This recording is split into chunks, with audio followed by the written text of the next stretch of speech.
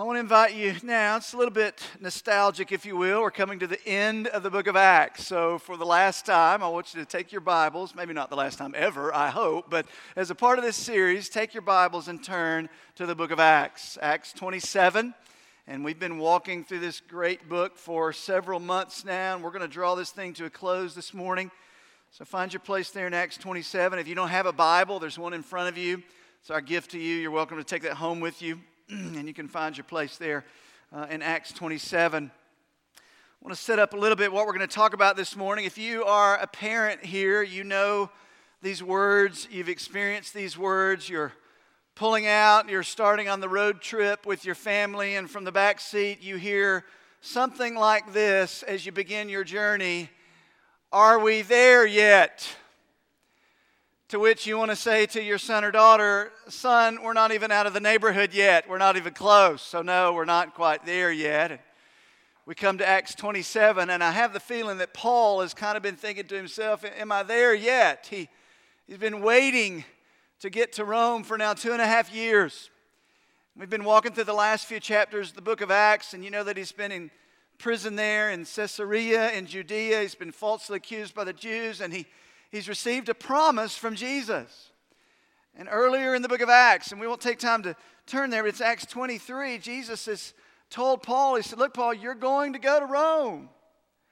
He said, "Take courage, Paul. Just as you've testified of me here in Jerusalem, I'm going to dispatch you to Rome. You're going to get to Rome." But now, 2.5, almost 3 years later in the history of the book of Acts, Paul's still waiting there in Caesarea. He's still in prison. He's faced the mock trials. He's been falsely accused and all that. So he's almost thinking, are we there yet? Am I ever going to get to Rome?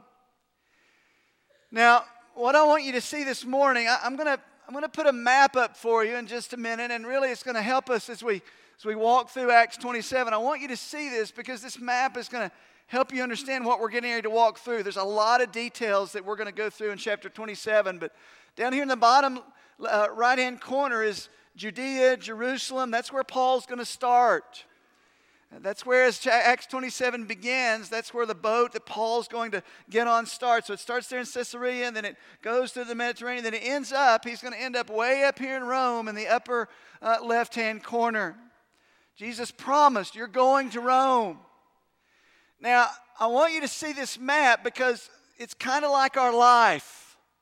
You say, okay, what do you mean by that, Pastor Mike? Well, how many times have we know the promise of God and we know what God is promising and we're claiming the promise of God, but between the giving of God's promise and the fulfillment, man, there can be a lot of things that we didn't expect to happen.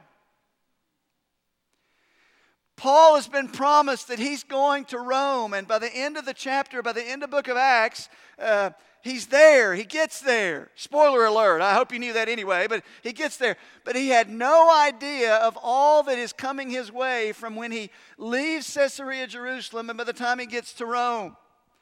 He has no idea of the hardships that are coming his way and the difficulties that are coming his way. And there are moments that all he has to hold on to is what Jesus has promised. Now, as we've been walking through our song set here, we've been walking through our time of singing, man, Josh has just done a great job to hold out this theme. But as we look at Acts 27, here's the big idea that is just overarching the whole chapter and what's going on in the life of Paul, and that's it. It's the providence of our God. And you say, Pastor Mike, that's kind of a theological term, maybe. I'm not even sure what that means. Let me just assure you, even if you don't know what the providence of God is, if you're sitting here this morning and you're breathing, you're thankful for the providence of God. You could define the providence of our God like this. I'll just give you a definition. We could define it like this. It is God's sustaining care and His sovereign directing of all things. Pastor Mike, you mean all things?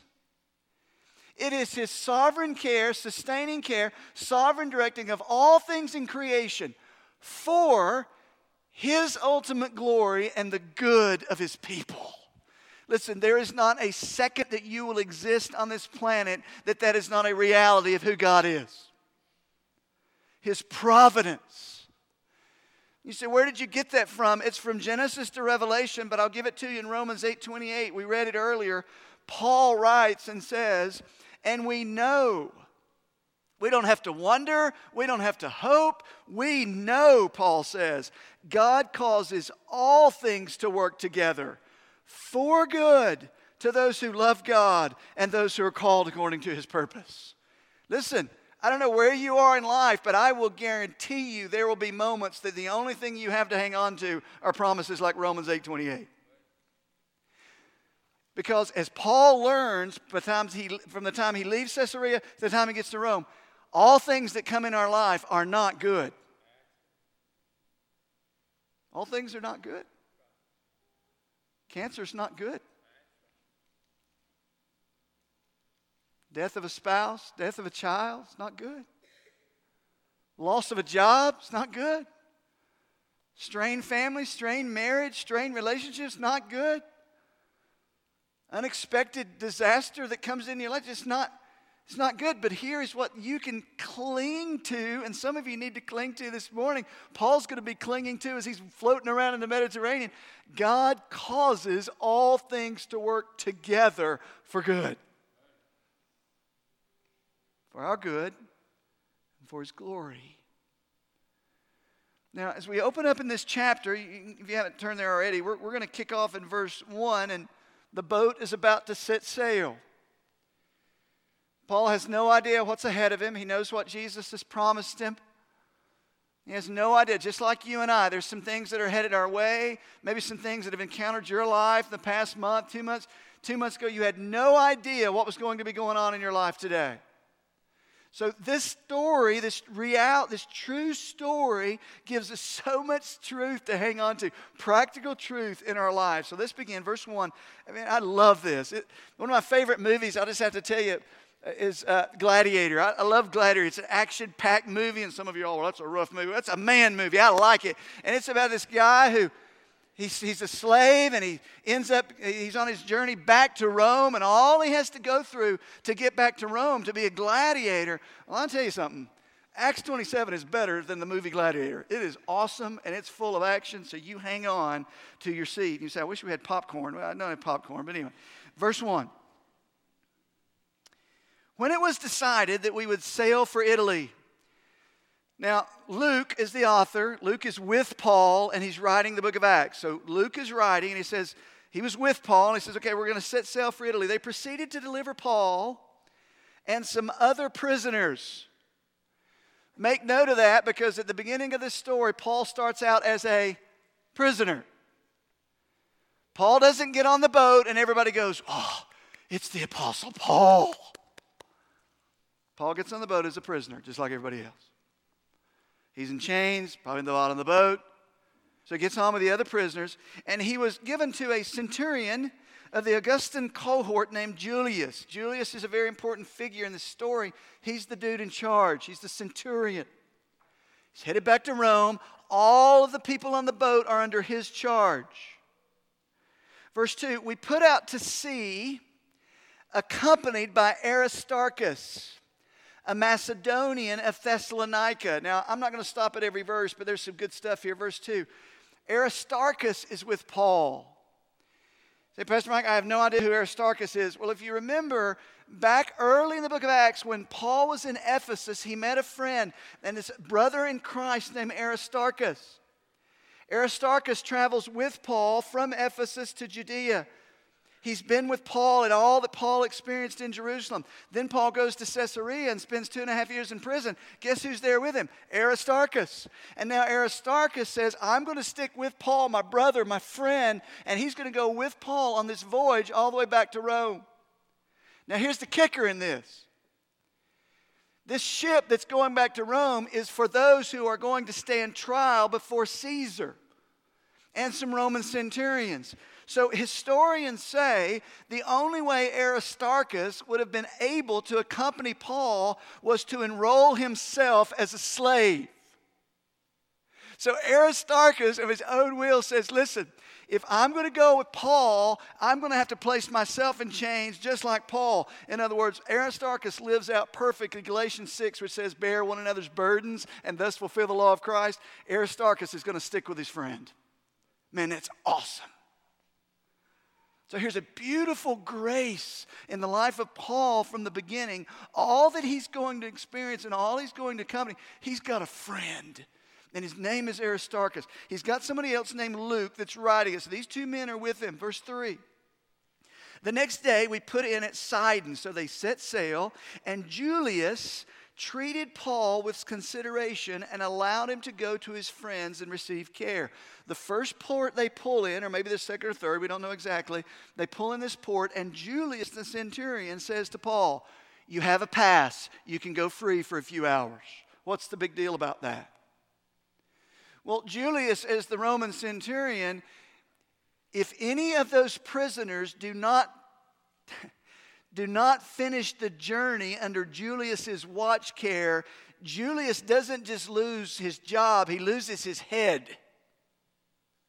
So it's not a common practice that a centurion lets someone go free. The point is, in less than a week's time, the Apostle Paul has been able to build trust in the mind of this leader.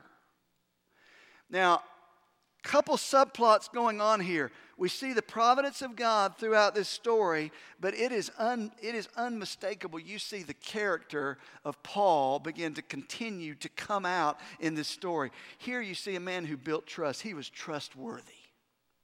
And Julius picks up on that from the beginning. Let's continue on. Verse 4, or let's actually jump ahead to verse 9 for sake of time. So they stop at several ports, as you see on the map. Some time passes. Verse 9 picks up. When considerable time had passed and the voyage was now dangerous, since the fast was already over, Paul begins to admonish them. The fast was the Jewish holiday of the Day of Atonement. Basically, that's in there to tell us this. We're moving into the month of October or November. The significance of that is, if you're a sailor, I'm not. If you lived in this day, the last thing you wanted to do was to set sail on the Mediterranean in December, January, or February. November is right on the border. It's iffy, it's highly risky, and most sailors would say, no way am I getting on the Mediterranean. So Paul says, it's entering into that season where it's really tricky. Verse 10, and Paul says to them, now remember, where's Paul? Probably bottom of the boat, probably chained up. He's a prisoner. But he speaks. He takes the initiative. And Paul says, men, I perceive that this voyage will certainly be with damage and great loss. Not only of the cargo and of the ship, but also our very lives. Paul is saying, fellas, what you're doing is just not smart. Another thing you see come out in Paul here, Paul probably had somewhere, according to historians, 3,500 miles on a boat. He was all over the Mediterranean as we follow through the book of Acts. Paul is saying, listen, I know you men are in a hurry and I know you want to get there. It is not the wise thing to try to sail across the Mediterranean in November. You might think of the Apostle Paul, who wants to get to Rome, and his mind is set on getting to Rome, to saying, well, let's just push off and trust God and let it work out as best it can. No. There is a difference that comes out in the life of the Apostle Paul, watch this, between what is true faith and what is foolish. Paul's practicing good judgment. He says, listen, it's just not wise, guys. Parents, everybody in the room knows we want our kids to get it and we want to get it. There is a massive difference between what is faithful and what is foolish. Amen, parents? Amen? Paul says, listen, this is just not wise. So continue on, verse 11. But the centurion, Julius, was more persuaded by the pilot and the captain of the ship of what was being said by Paul. Well, that makes sense. I mean, you get this prisoner down at the bottom of the boat. Hey, guys, it's not a good idea. I think I'm probably going to listen to the captain, right? So they continue on. Verse 13, when a moderate south wind came up, supposing that they had attained their purpose.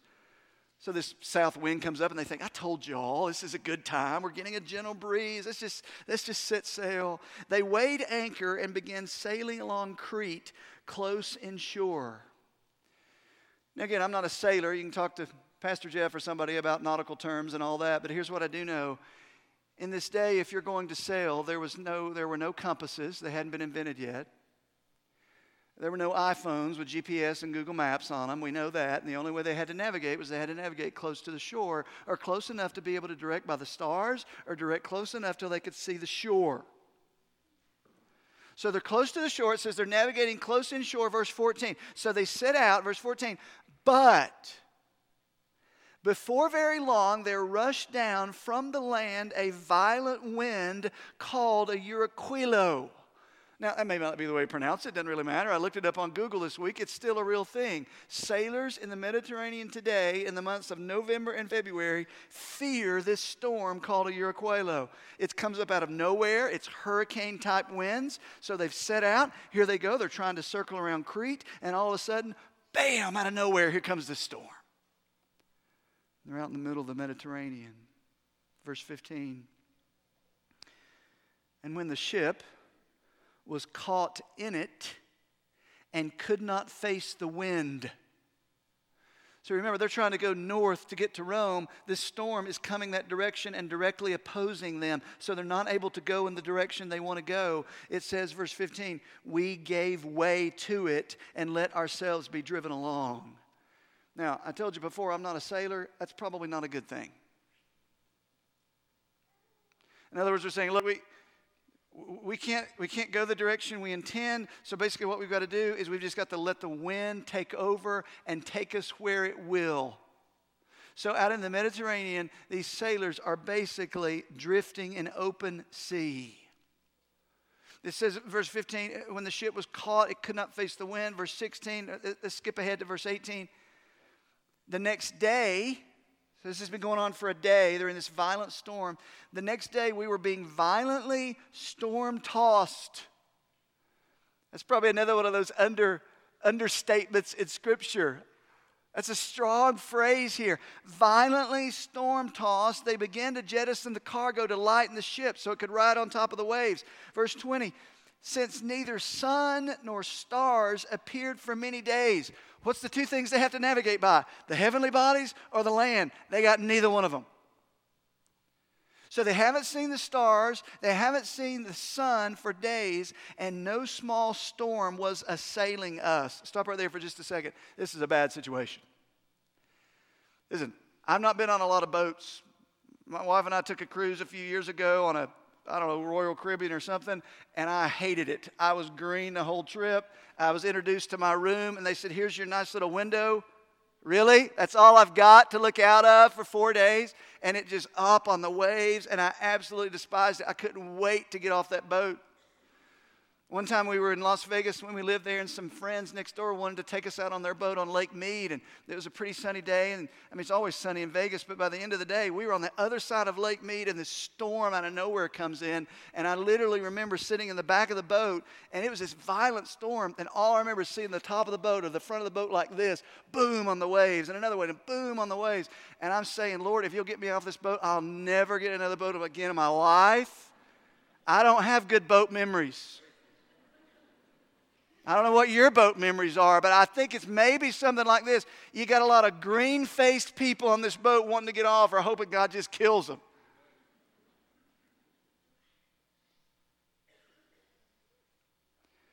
I'm going to read verse 20 again. Since neither the sun nor stars appeared for many days and no small storm was assailing us, here's how bad it was. From then on, all hope of our being saved was gradually abandoned. Now, I've never been in a situation like that on a boat. I mean, there's no sun, there's no stars, all they have is clouds. This storm is horrific. 276 people on a boat. About 273 of them are saying, it's over, we're never going to live through this. I want you to see, because the author Luke here is going to great extent. They have found themselves where everyone around them is in a sense of a hopeless situation. This situation appears absolutely hopeless. Question: will God allow His people to walk through seemingly hopeless situations? Yeah. Will God take his people and plant them in situations where everyone around you considers it a hopeless situation and you are the lone voice of truth and hope? Absolutely. So here's Paul, middle of the ocean, before nobody would listen to him. And now you're going to see this prisoner become the only lone voice of hope on this boat. Verse 21. And when they had gone for a long time without food, 2 weeks, then Paul stood up in their midst and said, so this is awesome. Now, the guys who wouldn't even listen to Paul before, now Paul is the one who's taking courage and standing up in their midst. He says, men, I love this. Men, you ought to have followed my advice and not have set sail from Crete and incurred this damage and loss. I told you so. Do you hate people like that? Of course, Paul's standing up. He's the only one that said we should have stayed back. So he said, listen, I told you we shouldn't have done this. But it continues on, verse 22. Yet now, I urge you to keep up your courage, for there will be no loss of life among you. And they're all going, really? It sure doesn't look like it. But then he says, but only of the ship. Is that it? Is that any help? I mean, you're not going to die, but the boat's going to be destroyed out in the middle of the Mediterranean. Is that real encouragement? Well, it was. It says there'll be no loss of life. And in the middle of this situation, this is just so striking. You've got to see this. This man to whom no one listened to, this man who started out as a prisoner, is now the lone voice of hope in the midst of a hopeless situation. And by the way, let me just tell you something. That's your life. And I can't stress that enough. If you don't realize God will take you and plant you, whether it's at your job site, whether it's where you go to school, He will bring people into your life where their world seems absolutely hopeless. And listen, you as a child of God are the only one who might be around that has the voice of hope and the hope that's found in Jesus Christ. I can't stress that enough. So that's exactly where Paul was. So he says, men, take courage. How did he have the confidence to say that? Verse 23. Paul says, for this very night, an angel of the God to whom I belong and whom I serve stood before me, saying, do not be afraid, Paul. You must stand before Caesar. Sometimes in desperate situations, we need to be reminded of what Jesus has already said to us. So this angel reminds him of what God had already said to him. And he says, and behold, God has granted you all those who are sailing with you. And Paul says to them, therefore, keep up your courage, men, for I believe God that it will turn out exactly as I have been told. Paul says, listen, I'm not giving you pithy little statements, and I'm not going to say, well, it is what it is, and man, don't worry, be happy. He's not saying empty words.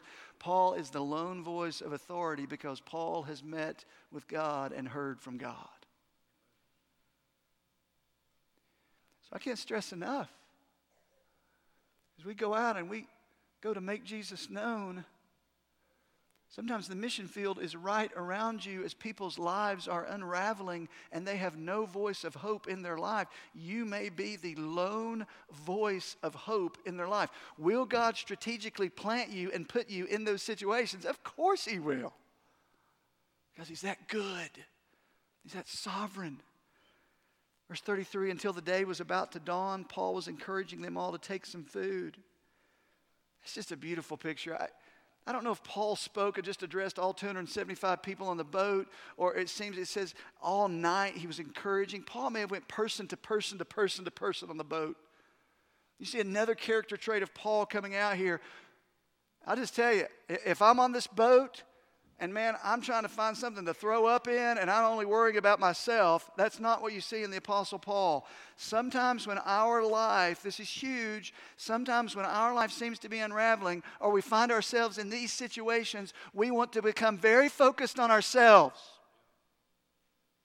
Paul had every reason in the world to say, God, I've been in prison for 2.5 years. I've been faithful for 30 years. You finally tell me I'm going to go to Rome. You get me on a boat, and now this. You never hear that from Paul. And if Paul did say it, Luke doesn't take the time to record it, but I don't think Paul said it. You know why? Because Paul had his eyes on something other than himself. And you see that character trait come out in Paul. So until day, Paul was encouraging them all to take some food, saying, today's the 14th day that you've been constantly watching and going without food. They hadn't eaten for 2 weeks. The storm's been going on for 2 weeks. Verse 35, having said this, he took some bread and gave thanks to God in the presence of all, and he broke it and he began to eat. That is a beautiful picture. These men on this boat see something different in the life of Paul, and now they are recognizing from where the source of his strength comes. He praises his God in the midst of the storm. It's beautiful.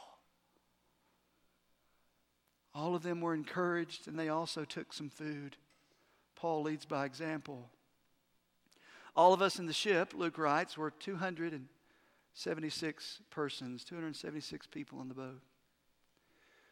So this prisoner who started at the bottom of the boat is now used to encourage and give strength to 275 other people on the boat. Now, I didn't take time to dig into all this.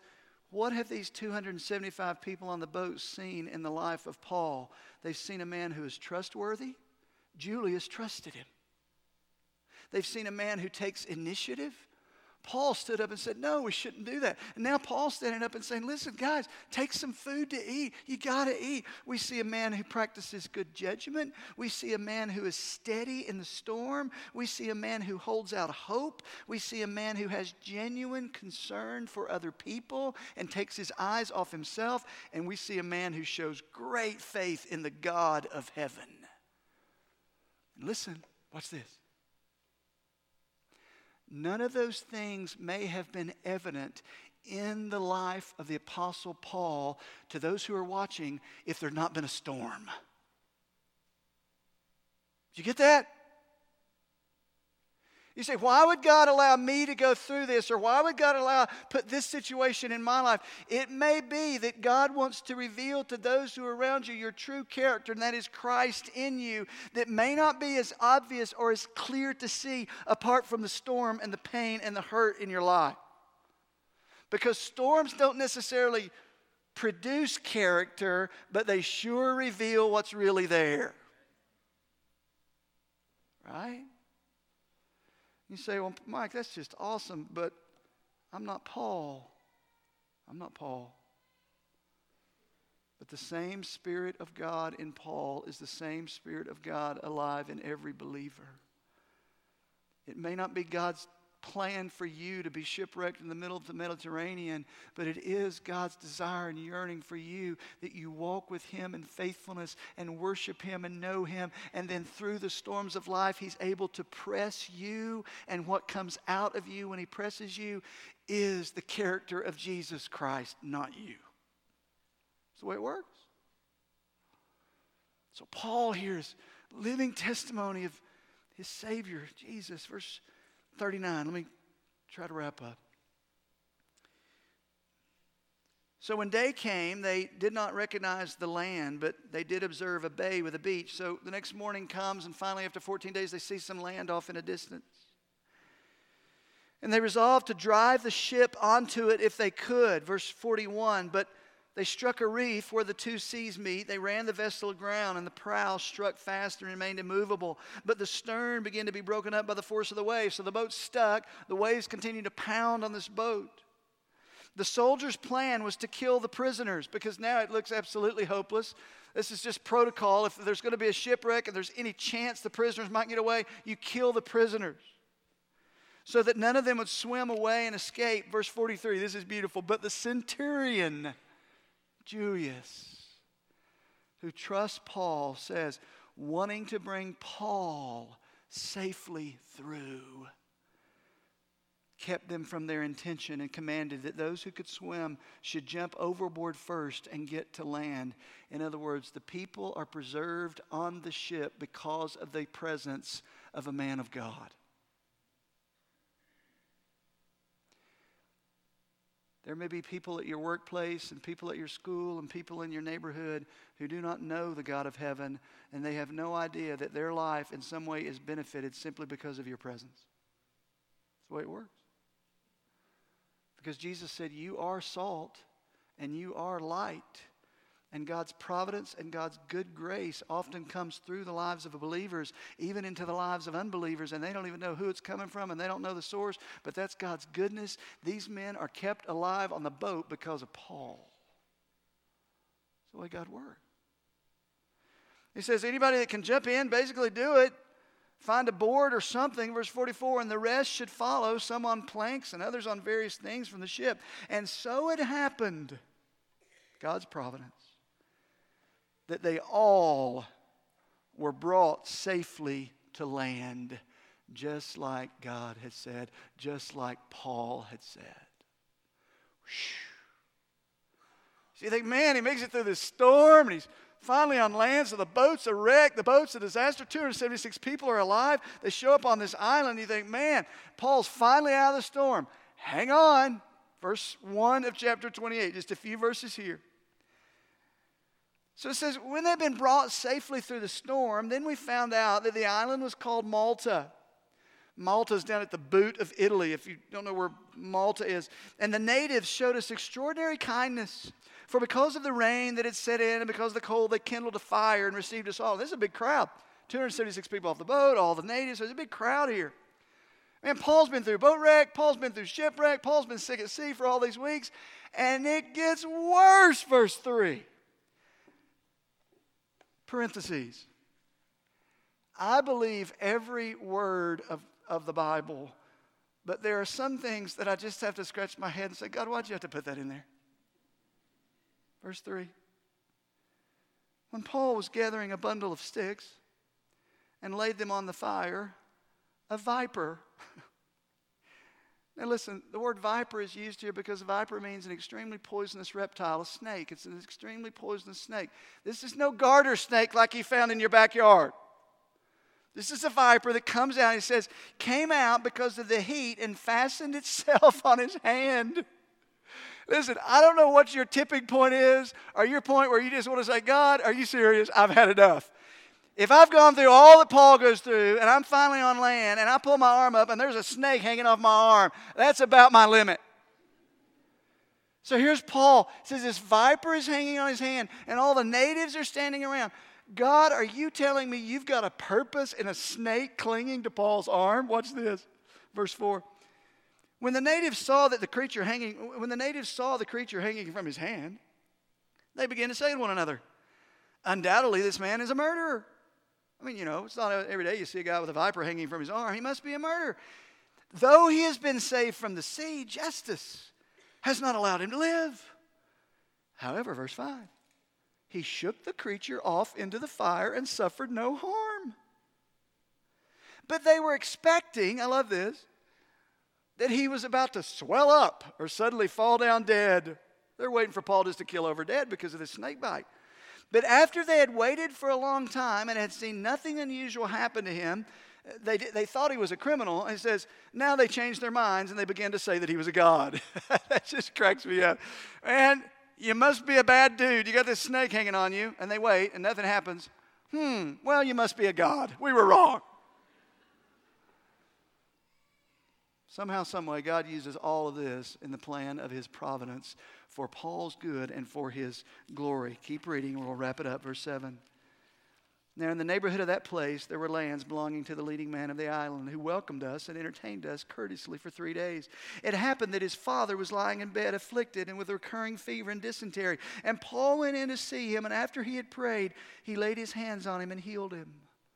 Paul encounters sickness. Paul encounters a snake. Paul encounters a storm. Paul encounters a shipwreck. Listen, I guarantee you, when he left Caesarea, headed to Rome, he had no idea of all that lay before him. But every single one of those things was used and worked together by God for Paul's good and for his glory.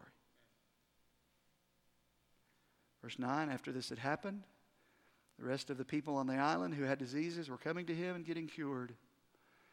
And it doesn't say it here, but I guarantee at that point they're listening to whatever Paul has to say. And I guarantee you those 275 people on the boat, after all that's happened, they're going to listen to anything Paul has to say to them.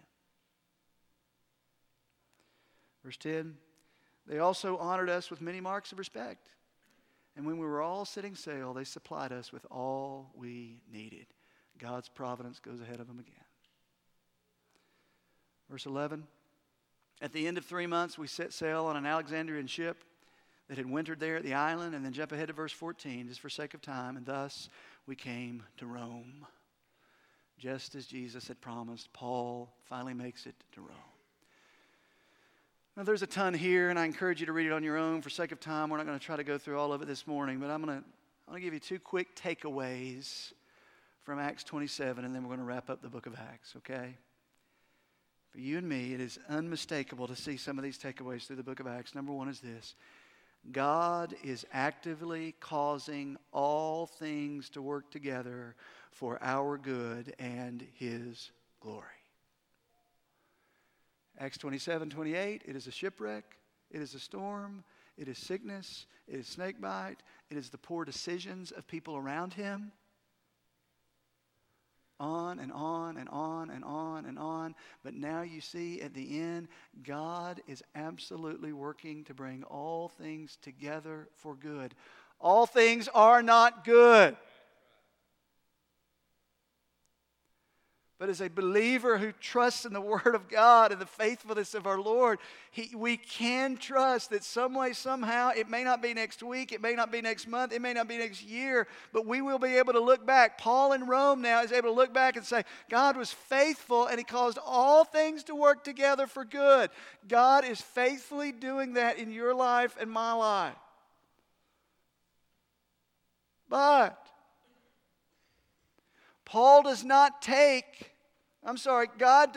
take Paul to Rome so he can sit in the prison cell there and just sulk. God has greater purposes. It's not only for Paul's good.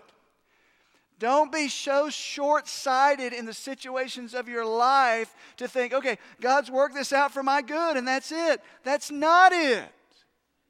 Yes, He works it out for Paul's good, but in the same way, He's infinitely working it out for His own glory. Watch this, verse 17.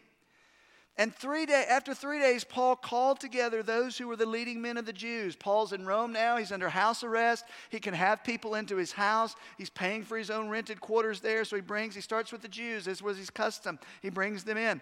23, when they had set a day for Paul, they came to him at his lodging in large numbers. And he was explaining to them by solemnly testifying about the kingdom of God, trying to persuade to them concerning Jesus.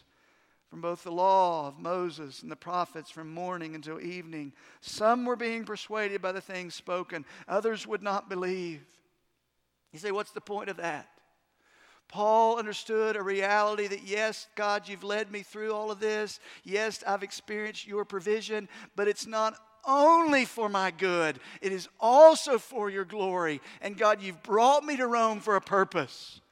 If God has delivered you, and yes, He saved you and He's redeemed you. Maybe He's delivered you from cancer. Maybe He's delivered you from a job situation. Maybe He's delivered you. You fill in the blank. Yes, it's for your good. But even in that deliverance, He's not finished with you yet. Paul did not just sit in Rome. Verse 30. He stayed 2 full years in his own rented quarters and was welcoming all who came to him. He was preaching the kingdom of God. He was teaching concerning the Lord Jesus with all openness, unhindered. And in the sovereignty of God, the book of Acts comes to a close with that statement. It's several words in English. It's one word in the Greek, and it's the word boldness. The literal translation is boldness. And here's Paul, who's been led through, who's experienced God's provision, who's experienced God's providence, and now God's planted him in the capital of the world, Rome. And Acts ends with the word, he is there to all that come to him, proclaiming Jesus with all boldness, just like the book of Acts began. Here's your second takeaway, and we'll be finished. God is actively causing all things to work together for your good, yes, but also providing opportunities for His people to boldly make Him known. God worked for Paul's good and got him to Rome also so that Paul could make Jesus known. Let me tell you something, brothers and sisters. It's absolutely true in your life as well. In Paul's life for the next 2.5 years, he serves faithfully there in Rome. He's still in stock. He's still incarcerated. He doesn't have his freedom. They've given him a measure of freedom. You can go to Philippians 1, and we won't take time to read it. He writes the letter to the church at Philippi from Rome. He says, I want you to know, brothers and sisters, that my circumstances have turned out for the greater progress of the gospel.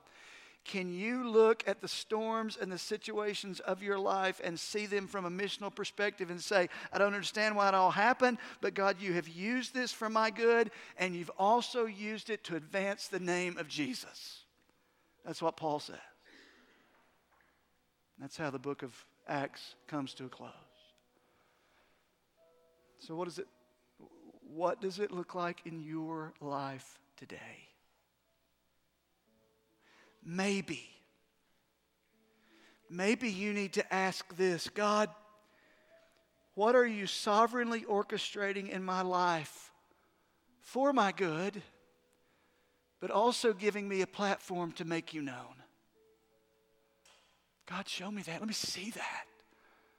God, don't let me get so focused on myself that I miss what you've given me.